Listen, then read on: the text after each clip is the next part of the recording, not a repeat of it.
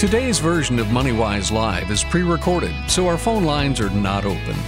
I have said these things to you, that in me you may have peace. In the world you will have tribulation, but take heart, I have overcome the world. I am Rob West. Jesus' instruction to his disciples in John 16:33 is a strong reminder that we live in a fallen world. As followers of Christ, we too will experience hard times, but the Bible tells us how to overcome them. I'll talk about that today, and we have some great calls lined up, but we won't be taking your live calls today because we're pre-recorded. This is MoneyWise Live, biblical wisdom for your financial journey. Living in a land of religious freedom, we don't experience the type of tribulation that followers of Christ experienced through the centuries, at least not yet. We also are the wealthiest country in history, and often Satan doesn't attack our weaknesses, but our strengths.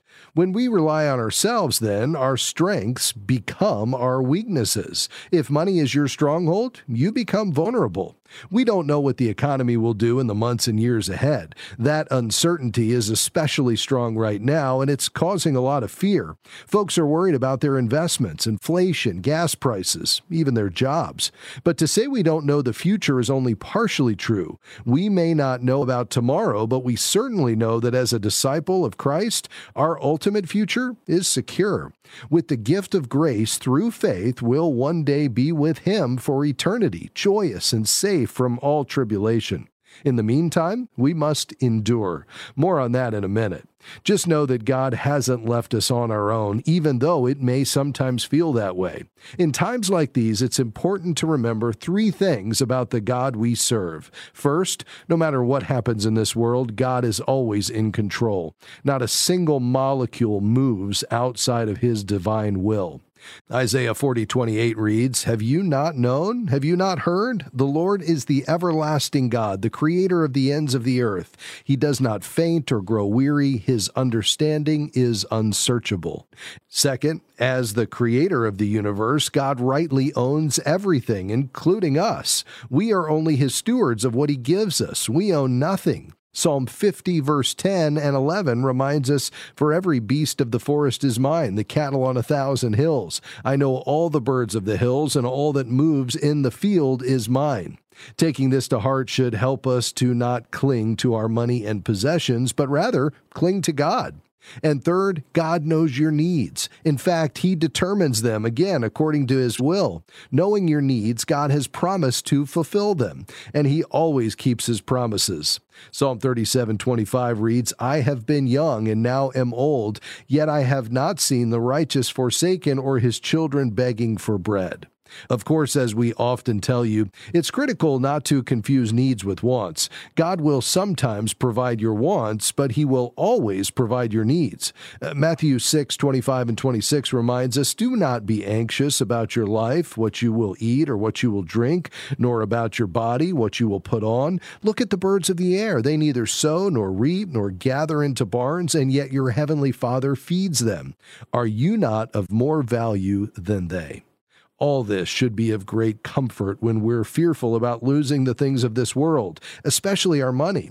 God is all-powerful. He owns everything, and He will never forsake us regardless of what's happening on Wall Street.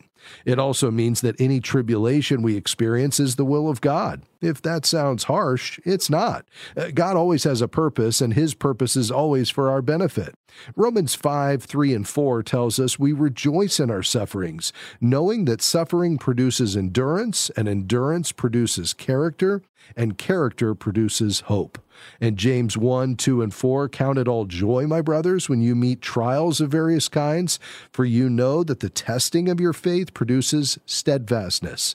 And let steadfastness have its full effect, that you may be perfect and complete, lacking in nothing." God has given us everything we need to know about stewarding His resources. The Bible contains more than 2,300 verses on money and possessions. When we follow His financial principles, we don't have to worry about what tomorrow will bring. God is in control. Any hardships we face are only His way of building our character and conforming our will to His, that we will become more like Christ. 2 Peter 3:18 reads, "Grow in the grace and knowledge of our Lord and Savior Jesus Christ. To Him be the glory now and to the day of eternity." What may seem harsh now will have eternal benefit because God is always acting in our best interest. Well, I hope this leaves you with hope for the future, not fear. We'll be right back.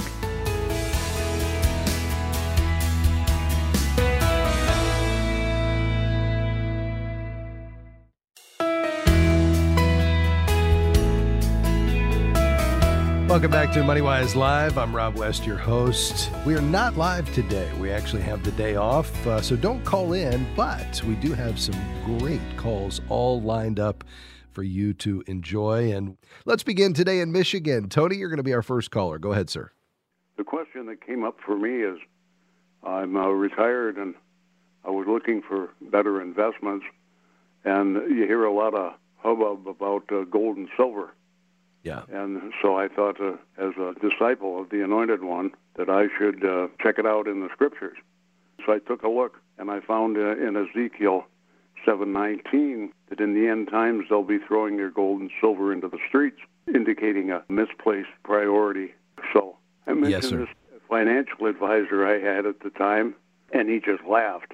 And so, I talked to some ministers and some others about it, and no one seemed to have a handle on it. And then I heard you guys on the radio, and boy, you sure sounded good, and you were so polite and helpful. And I thought I'd give you a ring and see what you folks had to say.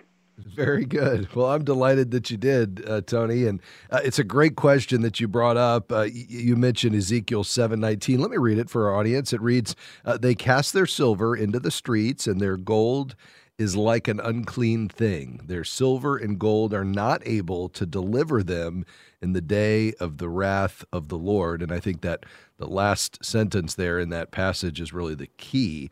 The idea here, the way I read it, Tony, is that the meaning for us today is that wealth is fleeting. Let's go to what Jesus says in Mark 8 and Matthew 16. He says, "For what shall it profit a man if he gain the whole world and lose his own soul?" So we need to be focused on the eternal, not the temporal, and we need to rely on God, not our money. That's not to say that money or wealth is bad. It has no moral character, but it's how we use it that concerns God, and I think we clearly see that throughout Scripture. So I think the application for us here is not whether or not we should seek out gold as a particular investment, but just to recognize where we've placed our trust and that the things of this world will burn up and that ultimately the things that last are the eternal, starting with the gracious gift the Lord gives us of our salvation when we place our trust in Jesus. And beyond our salvation, once we commit our lives to Him, then it's about stewardship until He calls us home. What have we done with what we've been given? And that includes our time and our relationships and our stewardship of God's Word and, yes, our money. But we don't want to put our hope in the things of this world because, as Jesus said, what profit is it to us if we gain the world but lose our soul? And that's really of the utmost importance. So if we understand that, then first of all, it's about a heart attitude. And then secondly, we have to ask the question, okay, with what the Lord entrusts to me, what does it look like to be wise and faithful as a manager of the king's resources? Well, a steward reflects the heart of the master. So the steward recognizes he or she is not the owner, but the manager. And so seeking the heart of the master is the appropriate response in being a wise and faithful steward. Well, how do we do that as the King of Kings money managers? Well, we go back to God's Word and we look at the counsel of Scripture and we say, yeah, we should hold this loosely and we should live with contentment. And we see principles that we can pull out with regard to giving generously and providing, and the fact that we should recognize that our heart is going to follow our money. And so we need to understand the relationship. And we could go to what Jesus said to the disciples in the parable of the sower and see that for the seeds that were choked out, Jesus clearly said that the reason they were choked out was because of the deceitfulness of riches and the desires for other things. And so our hearts can long for the things of this world. And when we allow that to happen, God's word will be choked out in our lives because we can't serve both God and money. We've got to keep God in his rightful place in first position in our lives. But when we do that and we put money in its proper context, that is a tool to accomplish God's purposes, not an end, but a means to an end. Then everything else begins to come into line and perspective. Now, I think we also do see that we should be taking a portion of what God entrusts to us today, and as a wise and faithful steward, setting that aside for the future. In Proverbs, it says there's precious oil in the house of the wise. The foolish man swallows it up. So we should be saving for the longer term, and I think that includes putting it to work so we get a good return of investment. When we do that, just in terms of the merits of gold and silver, the precious metals, Tony, I see it more of a hedge against inflation as we get very practical. It can have a place in your portfolio, but for me, I would say probably no more than 5% into gold and the precious metals. History has shown us that the market, a stock and bond portfolio, properly diversified, is a far better investment. There has never been a decline in the broad market over any 20-year period. So I think in terms of where we're going to see the greatest ability to grow our wealth at a reasonable, kind of steady, plodding pace, is in a properly diversified stock and bond portfolio. Gold as an investment doesn't have an income. It has some inherent challenges just in terms of the premium that you're going to pay on the buy and the sell. If you take physical possession, you've also got storage issues as well. So from my perspective, I think it deserves a place, but I wouldn't overweight there. History just does not indicate that it's going to be as profitable over the long haul as stocks and bonds. But Tony, I'd love your thoughts on any part of that response I shared. It was really good, gave us a good perspective. I was concerned in part. I'm an old man, and I remember hearing from my folks about how during the Depression, President Roosevelt confiscated all the gold. So that didn't bode well for it, that at any time the government can come in and take it. And if that's where you put your trust, that's a wrong move. And also for today, I see that India has gone to an entirely digital money system, so gold and silver is of no value in commerce there. So I had these concerns, and that's why I called Rob, because I want to put my money, as you have indicated, into doing good. So I listened to Matthew 25 about helping people, and so that's what I've been focused on, is getting people that I know that are hurting some food and resources and so on. And I want to do more of that. But the gold and silver investment just doesn't seem to do that, and it's more selfish. So I wanted a little perspective, and you've been very helpful in that regard. Well, I appreciate that. I think at the end of the day, it comes back to what is our heart posture? Where have we placed our trust? And how can we be wise and faithful? And that means starting on our knees and saying, Lord, give me wisdom, inviting God into your financial life, and then applying his principles, living well within your income, living with contentment, holding it loosely, giving generously, having some margin so you can save for the future, setting long-term goals, because the longer term the perspective, the better the decision today. And when we begin to do this, I think we certainly put ourselves in a position to experience all that God has for us. Doesn't mean we'll be without our challenges. We will certainly have those. The Apostle Paul was pretty clear about that, and we saw that even in the midst of times of need, and when he was shipwrecked and beaten, he was still ultimately placing his trust in God and trying to live with contentment, knowing that this world is fleeting, but we need to look to the eternal. So I think you've certainly given us some things to think about. I appreciate you raising the question, Tony, and we'd love to have you back on the program at any time with additional thoughts. God bless you, sir. Hey, we're going to pause for a brief break. We'll be back with much more. Stay with us.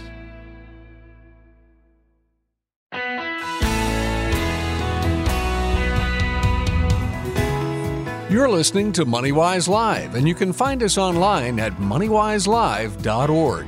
However, today we're not live, so if you hear that phone number, please don't call, but do stay with us. There's lots of great information ahead. Back to the phones we go. Caroline in Georgia, how can we help you? Hi there. I have a family friend who is turning 65 in December, and we need to sign her up for Medicare, but don't even know where to start. With the Advantage plan or some of these GAP plans, perhaps a local insurance agent is the best way to go. What would you suggest? Yeah, it's a great question. Medicare's annual open enrollment is from October 15th to December 7th each year. However, your friend can enroll in Medicare 3 months before and all the way through 3 months after turning age 65. And unless she's covered by an employer-sponsored plan, she'll need to do that or face a permanent penalty. And I do think it makes sense to look at either an Advantage or a Medigap plan, depending upon her health status. Oftentimes one will make more sense than the other. You can really start looking for information, and it's a great resource, actually. If she hasn't been to Medicare.gov, that really is the place to start. But getting a health agent who can specialize in this particular area, I think will be a great help in just comparison shopping all of the plans. You can do that online, but having somebody to guide you can make a lot of sense. So she does want to obviously make this decision within that window. So starting now to begin to research the options at Medicare.gov, I think makes a lot of sense. Is that helpful, Caroline? It is. Thank you very much. Okay, we appreciate your call today. Thanks very much. Let's take another one of your emails. We receive emails all the time, plus questions posted to our MoneyWise community at moneywise.org and in the MoneyWise app, which we're grateful for. This one comes from Ruth. She writes, I have a small business that I run as a sole proprietor. Do you have any tips on how to keep my business money separate from my household and personal funds? And I would say, Ruth, absolutely. The first thing you really need to do is set up a separate saving and checking account for your business, separate from your personal financial saving and checking account. And then all the business receipts should go into the business checking account so that you can pay your expenses and your salary, which you would transfer to your personal checking. You can set that up as an automatic transfer, but that's really key to really providing this separation, at the outset. Another good thing is to make an automatic is the transfer of a certain amount each month from business checking to your personal, and that way your quarterly estimated taxes are done, so you have the money in your business savings account to pay that bill. So you'll want to go from business checking to business savings every month, the amount of that quarterly estimated tax bill. And then you also want to set up the business as an LLC to protect your personal assets. I would also get a separate liability insurance policy for your business. It's also important to keep really good records and books related to the business separate from your personal finances. You want to be able to defend any business deductions related to expenses with the IRS, and not having those commingled with your personal finances is really key, but also having a good set of books to be able to document and justify those expenses is really critical. So I think you're on the right track even asking this question, Ruth. It's really important that you think through your process, and having an accountant or a CPA help you set all of this up and make sure that you are doing things properly from a tax standpoint is really critical. But I'm glad you're asking this question, and I'm confident you can do things in a way that will be productive for you between the business and your personal finances. So thanks for checking in on that. Another email, this one comes from Frank, and Frank writes, should I spend any extra money that I get to pay down debt or save for retirement? And Frank, this is a great question. So often our handling our finances comes down to priorities. Right? It's a productive use of money to give. It's a productive use of money to provide for our families. It's also a productive use to save for the long term and to pay down debt. So how do we navigate that in terms of what is most important at any given time. And ultimately, I think it needs to be a reflection of our values. We need to think through our own goals and objectives in light of where God is taking us. But in terms of this particular question of paying down debt or saving for retirement, obviously both are really key. So what I would say is if you have high interest credit card debt, about the only thing I would encourage you to save for in terms of retirement would be anything that allows for a match. So if you're going to get 100% return on your money, a dollar for dollar match, that's even far better than credit card interest. So I would take care of that. But after you have a $1,500 minimum emergency fund, I would put every extra available dollar toward paying down and retiring that high interest credit card debt. Then I would go back to the retirement account at that point and get it up to 10%, but limit your lifestyle in such a way that even after you're giving and after your salary deferral of 10% toward retirement, you still have some margin, something left over at the end of the month after all the bills are paid so that you can increase what you're sending toward debt reduction. Now, if the credit cards are eliminated, where would that surplus go? Well, it could go toward accelerating the payoff of a car note. It could even go toward perhaps an extra payment or so each year to your mortgage, which will cut a 30-year mortgage down to about 26 years. So I think it's important to first establish that emergency fund, then fund our matching on our 401k, then laser focused on that credit card debt, back to the retirement account, bumping it up to 10%, and then margin toward extra debt reduction. The goal being, let's get completely out of debt over time. Let's be systematic in our long-term savings to maximize the effects of our compounding, but let's live well within our means, which is really the key to every financial success. I hope that's helpful to you, Frank. Thanks for writing us. Folks, we're going to pause for a quick break. Again, we're not here today, taking some time off, so don't call in, but more questions just around the corner. This is MoneyWise Live, biblical wisdom for your financial decisions. I'm Rob West, and we'll be right back. Don't go anywhere.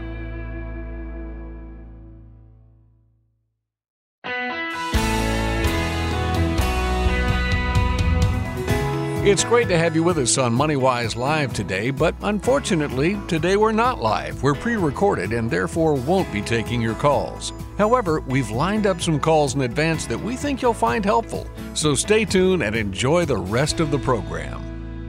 Back to the phones we go. Let's head to Virginia. Ernie, you're next on the program, sir. Go ahead. Okay. I'm 75 years old, retired from the post office. My wife and I have never been on a budget. And we have the Blue Cross Blue Shield insurance, but ever since I turned 65, I'm getting info from Medicare, Part A and Part B, encourage me to sign up. Is that to my advantage to sign up to those two programs? Do you have, as a federal retiree, Ernie, are you covered through the FEHB, the Federal Employee Health Benefits Program? I think that's what they call it, Blue Cross Blue Shield. Yeah. Well, so typically without retiree coverage, you would have to enroll in Medicare Parts A and B when you're first eligible, but it's not mandatory if you have other coverage. Now, everyone who paid enough into the Medicare system during their work years is eligible for Part A. You would have to actually choose to get Part B. So there is a difference in coverage. The FEHB plans generally have more coverage for services like emergency care and vision and dental and that type of thing. So I think it would be worth looking into, but it is not mandatory if you have this federal employee coverage. So you could go to Medicare.gov to read up a bit more about it just to see if it would be beneficial to you, but you certainly don't have to do it. Thank you. If I wanted to start a budget, where would I go to see what that feels like? Yeah. Well, I think, Ernie, no matter how much we make, having a plan for our money is really critical to being a good steward because we give every dollar a name. The idea is that as the provision comes in from whatever sources, we, tell it where we want it to go instead of it just kind of slipping through our hands. And it allows us to be more proactive about how we plan to use God's money, how we can create a surplus or a margin to fund our goals and objectives, no matter what season of life we're in. I think the first question is just to determine kind of what would be the most effective process for you. Would you rather use kind of like a smartphone app, something that's a little more automated and digitally inclined, or would you rather use a more tactile kind of paper and pencil and envelope approach? Which feels like it would be better for you? I'm not sure. I've never done it. Okay. Are you handy on the smartphone? Do you use apps regularly? Not regularly. No, sir. Okay. I can try it. Yeah, you could try. Well, we could give you a 6-month pro subscription to the MoneyWise app and have a coach come alongside you to help you set up your budget. That might be the best thing to do. The other approach is a bit more tactile, where you essentially would just keep a little pad with you and just jot down every expense you have over a 30-day period, or better yet, over a 60-day period, just to try to capture all the spending. Not only those things you get a bill for in the mail, but the other spending you do that I call discretionary, where, you're stopping at a coffee shop, or you're going out to dinner, or, you pick up, an article of clothing, something like that. And you got to get all that down in one place. And what that's going to do is begin to capture what your expenses are on a monthly basis so that you can put it into a budget by category and compare your income, your net income, to your actual spending to see how you're doing, and to determine if there's any areas you want to make a change in or cut back in, so that you can free up more on a monthly basis. And then you could use, a physical envelope system to actually control the flow of money, especially with those discretionary categories. The alternative is a more digital approach, where you essentially would connect the MoneyWise app to your financial institutions, whether you use credit cards or checking or savings or all three. All the transactions you have would automatically be downloaded. You would categorize them into housing and transportation and food and, those types of expenses. And then you would look and see, how much you have left over at the end of the month, and be able to control the flow of money that way. So I think either of those could work for you. It's really just what's a better fit for your temperament, wiring, and personality. But at the end of the day, Ernie, getting on a budget and sticking to it, I think there's no doubt that's going to make you a better manager of the resources that God has entrusted to you. So why don't we start with the digital option? Let's see how it works for you. And again, one of our coaches would be happy to walk alongside you as you set this up at no cost, just to see if it's something that is beneficial to you. So you stay on the line. We'll get your information, and we'll have somebody reach out to you to get all of this set up. And we appreciate your call today, sir. Let's head to Ohio. James, how can we help you? Yes, thanks for taking my call. Sure. My wife and I have purchased I-bonds the past couple years. Some family had mentioned that you could actually gift more money, and so that would be greater than the $10,000 limit. Is that true? Yes, you can gift a savings bond to adults or children. A child under 18 can have a Treasury Direct account if the child's parent or other custodian also has a Treasury Direct account and sets up a linked account for the child.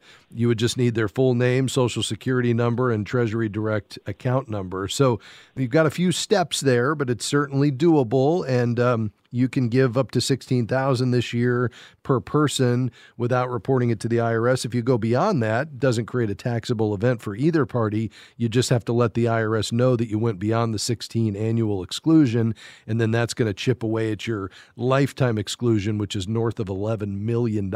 So you've got a long way to go before you get close to that. But it is absolutely possible. Is that helpful? So that is, am I able to gift my wife and my wife to me in that same manner? No. Keep in mind, even though the annual exclusion is $16,000, the limit per person per calendar year to buy the electronic I-bonds is $10,000. So no one individual can put in more than $10,000, whether it was a gift or done as a direct investment. Okay. All right. That's very helpful. Okay, yeah, treasurydirect.gov is the place to go, and you'll get all the information. They've been incredibly busy as of late, so we're getting lots of reports that, it's difficult to get through on the phone. I mean, the good news is you can do it all online, and now that we're through this huge rush at the end of October for the folks that wanted to get the 9.62% rate, that has passed, and so a lot of the volume has dropped off, so hopefully you'll have a pretty good experience as you get that set up. But it's a great option. I will say for longer term money though, James, money that has a time horizon beyond 5 years, as attractive as that rate is at 6.8% right now for the next 6 months, it is going to begin to drop pretty quickly, I think, next year. And so you will get to a place where this rate is not very attractive. So for young kids in particular, and for adults that have longer term money, I much prefer a properly diversified stock and bond portfolio, especially given where the market's at right now in terms of long-term growth. The rates we're seeing on these I-bonds are temporary. They're going to come down pretty quick next year. Does that make sense? Yes. Okay. It does. Very good. Thank you. Absolutely. Appreciate your call today, James. Thanks for being a part of the program. Hey, folks, let me remind you before we take our break that the MoneyWise app is available in your app store. Just search for MoneyWise Biblical Finance. You'll find broadcast archives. You'll find our Learn tab with the best content in biblical finance all in one place, podcasts, articles, and videos. You'll also find our money management system where you can use our digital envelope system or just our tracking system. Whatever you want to do, it's right there for the taking. MoneyWise app, search for MoneyWise Biblical Finance. We're going to pause. MoneyWise Live will return right after this. Stay with us.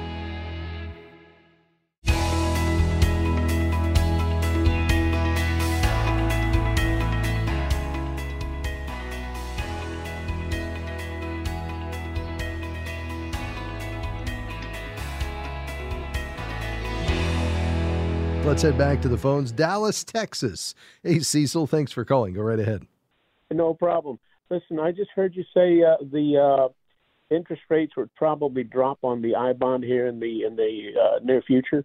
I have an I-bond, and I purchased it, and at that time, I guess a few months back, 6 months or so, and it was 9.6, if I recall correctly.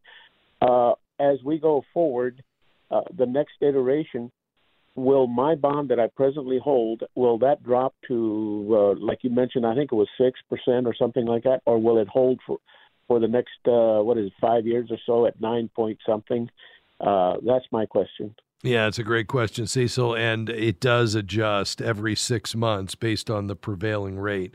So when you purchase the electronic bonds, you get the rate at that time, and that rate, no matter when you buy it, is good for 6 months from the date you purchase it.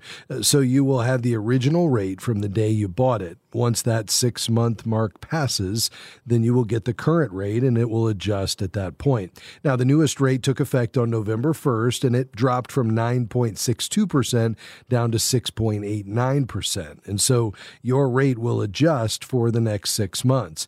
And once that passes, well, then you'll get the new rate. So you will see that systematically coming down, since these very attractive rates are temporary, and they will revert back to what we're accustomed to in the 2s and below. Does that make sense? Yeah, but that means I better keep an eye on the rates, and then kind of calculate whether it's worth to withdraw the money and pay the fee, or whether it's just kind of hang in there, I guess. Yeah, that's exactly right. And these are 30-year bonds, but anytime after 12 months, you can redeem the bond. At that point, the interest will be credited. And then if you do that after a year, which is the minimum that you have to hold it, but less than 5 years, you will have a penalty of the last 3 months' worth of interest as you redeem that.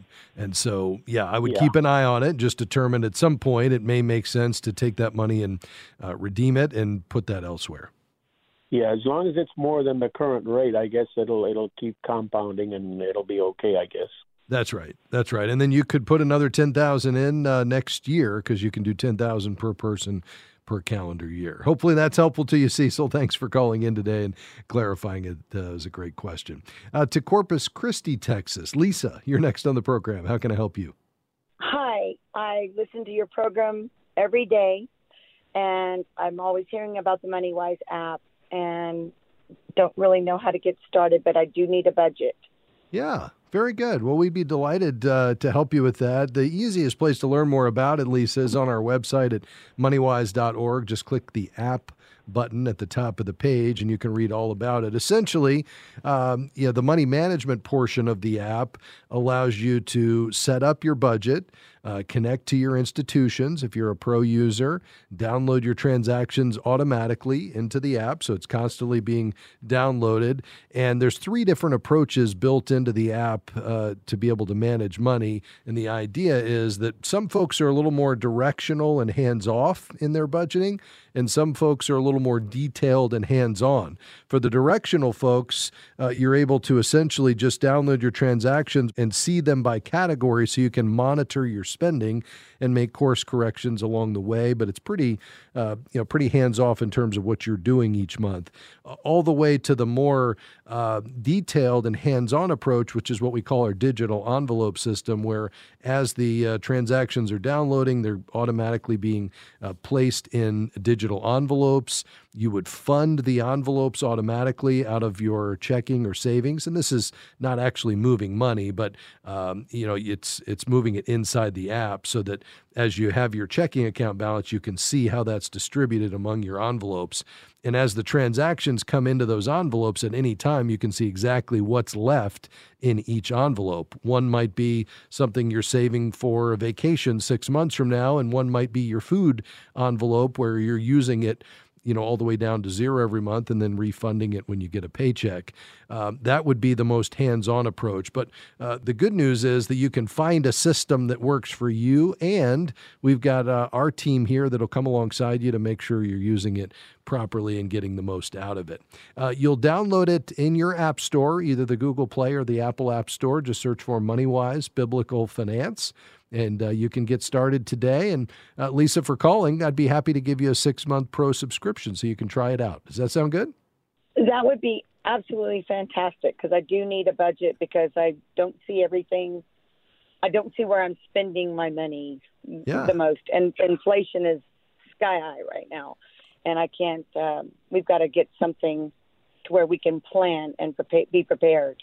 And that's really what's so key here. And the nice thing is that you're actually able to go in each month and set up a new plan. So if you need to, something's going to change in December, different from November, as you set up the December plan, you can just roll November forward, or you can tweak it, because things are going to change for Christmas, that type of thing. And obviously you can factor inflation into that as well. So I think this will get you what you're looking for, Lisa, and perhaps help you guys stay a little more on top of your finances. So you hold the line, we'll get your information and get that right out to you. And thanks for calling today.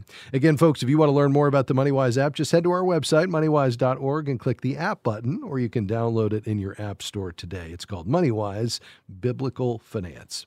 Hey, before we wrap up today, one of the most misquoted verses in all of Scripture comes from 1 Timothy. It's 1 Timothy 6:10, which reads, "For the love of money is a root of all kinds of evil."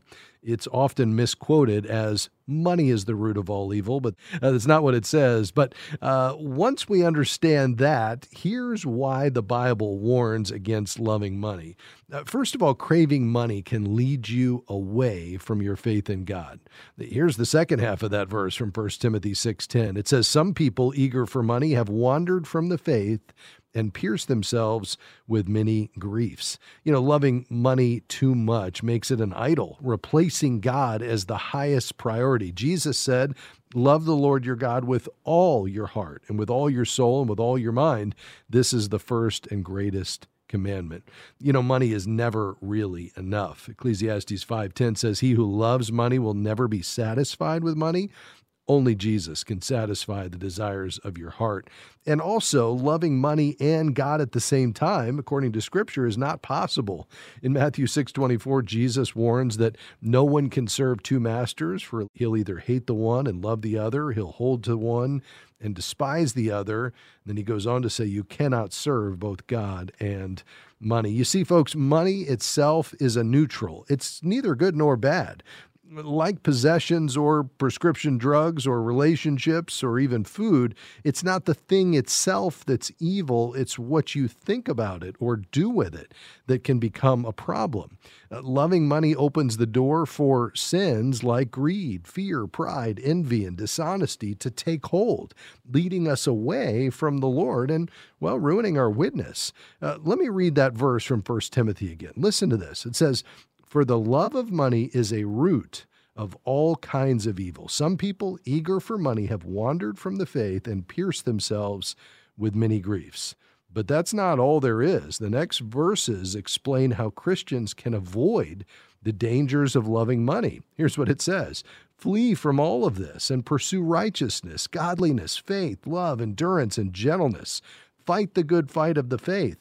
Take hold of the eternal life to which you were called when you made your good confession in the presence of many witnesses." You see, folks, if money is becoming an idol for you, turn away from the sinful attitudes and turn back to the Lord. And by the way, if we can help you restore your focus on Jesus in your finances, I hope you'll contact us at moneywise.org. We would be delighted to walk alongside you in that process. You see, what we recognize is that the way we handle money is one of the most clearest indicators into what's going on in our lives spiritually. It really does become a barometer of our spiritual condition. The late Larry Burkett used to say, money and the way we handle it is the clearest indication into our spiritual lives because it's a tangible expression of what we value and where we've placed our trust. It tells a story about what's most important to us. You give me your check register, electronic or physical, and I'll tell you where you have placed your treasure, where your heart is, what is your priority. And I think as we begin to evaluate that, it's not that we want to be riddled with guilt. It's that we want to say, how can I make a change so that my money is actually a reflection of truly what's most important? Being connected to God's activity, supporting my family, helping those in need, pursuing my long-term goals so I can follow the Lord more fully and be free to live or die, give or go as the Lord leads. That's ultimately what it's all about. But that means we have to put money in its proper context, and that is a tool to accomplish God's purposes. If it becomes an end, well, then we've got it all out of line. It needs to be a means to an end. And by the way, that end is most powerful when it's something other than us, because we need to be externally focused, and we don't want to be too focused on this world. We want to keep an eternal focus with all of it.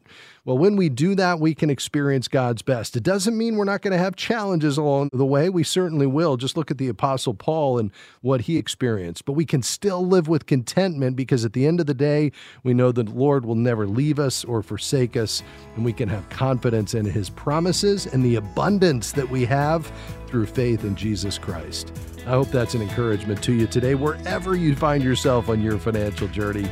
Well, folks, that's going to do it for us today. We've covered a lot of ground and taken a lot of questions as we apply God's wisdom to the financial situations you're dealing with. You know, at the end of the day, when we recognize that God owns it all and we're stewards of those resources, we live within our means, set long-term goals, and give generously, then we put ourselves in a position to experience God's best. Hey, let me mention, if you'd like to support this work, we are listener supported. You can do that on our website at moneywise.org. Just click donate. MoneyWise Live is a partnership between Moody Radio and MoneyWise Media. Thank you to Jim, Amy, Deb. Thank you to Dan as well. We appreciate you being along with us today. God bless you. We'll see you next time.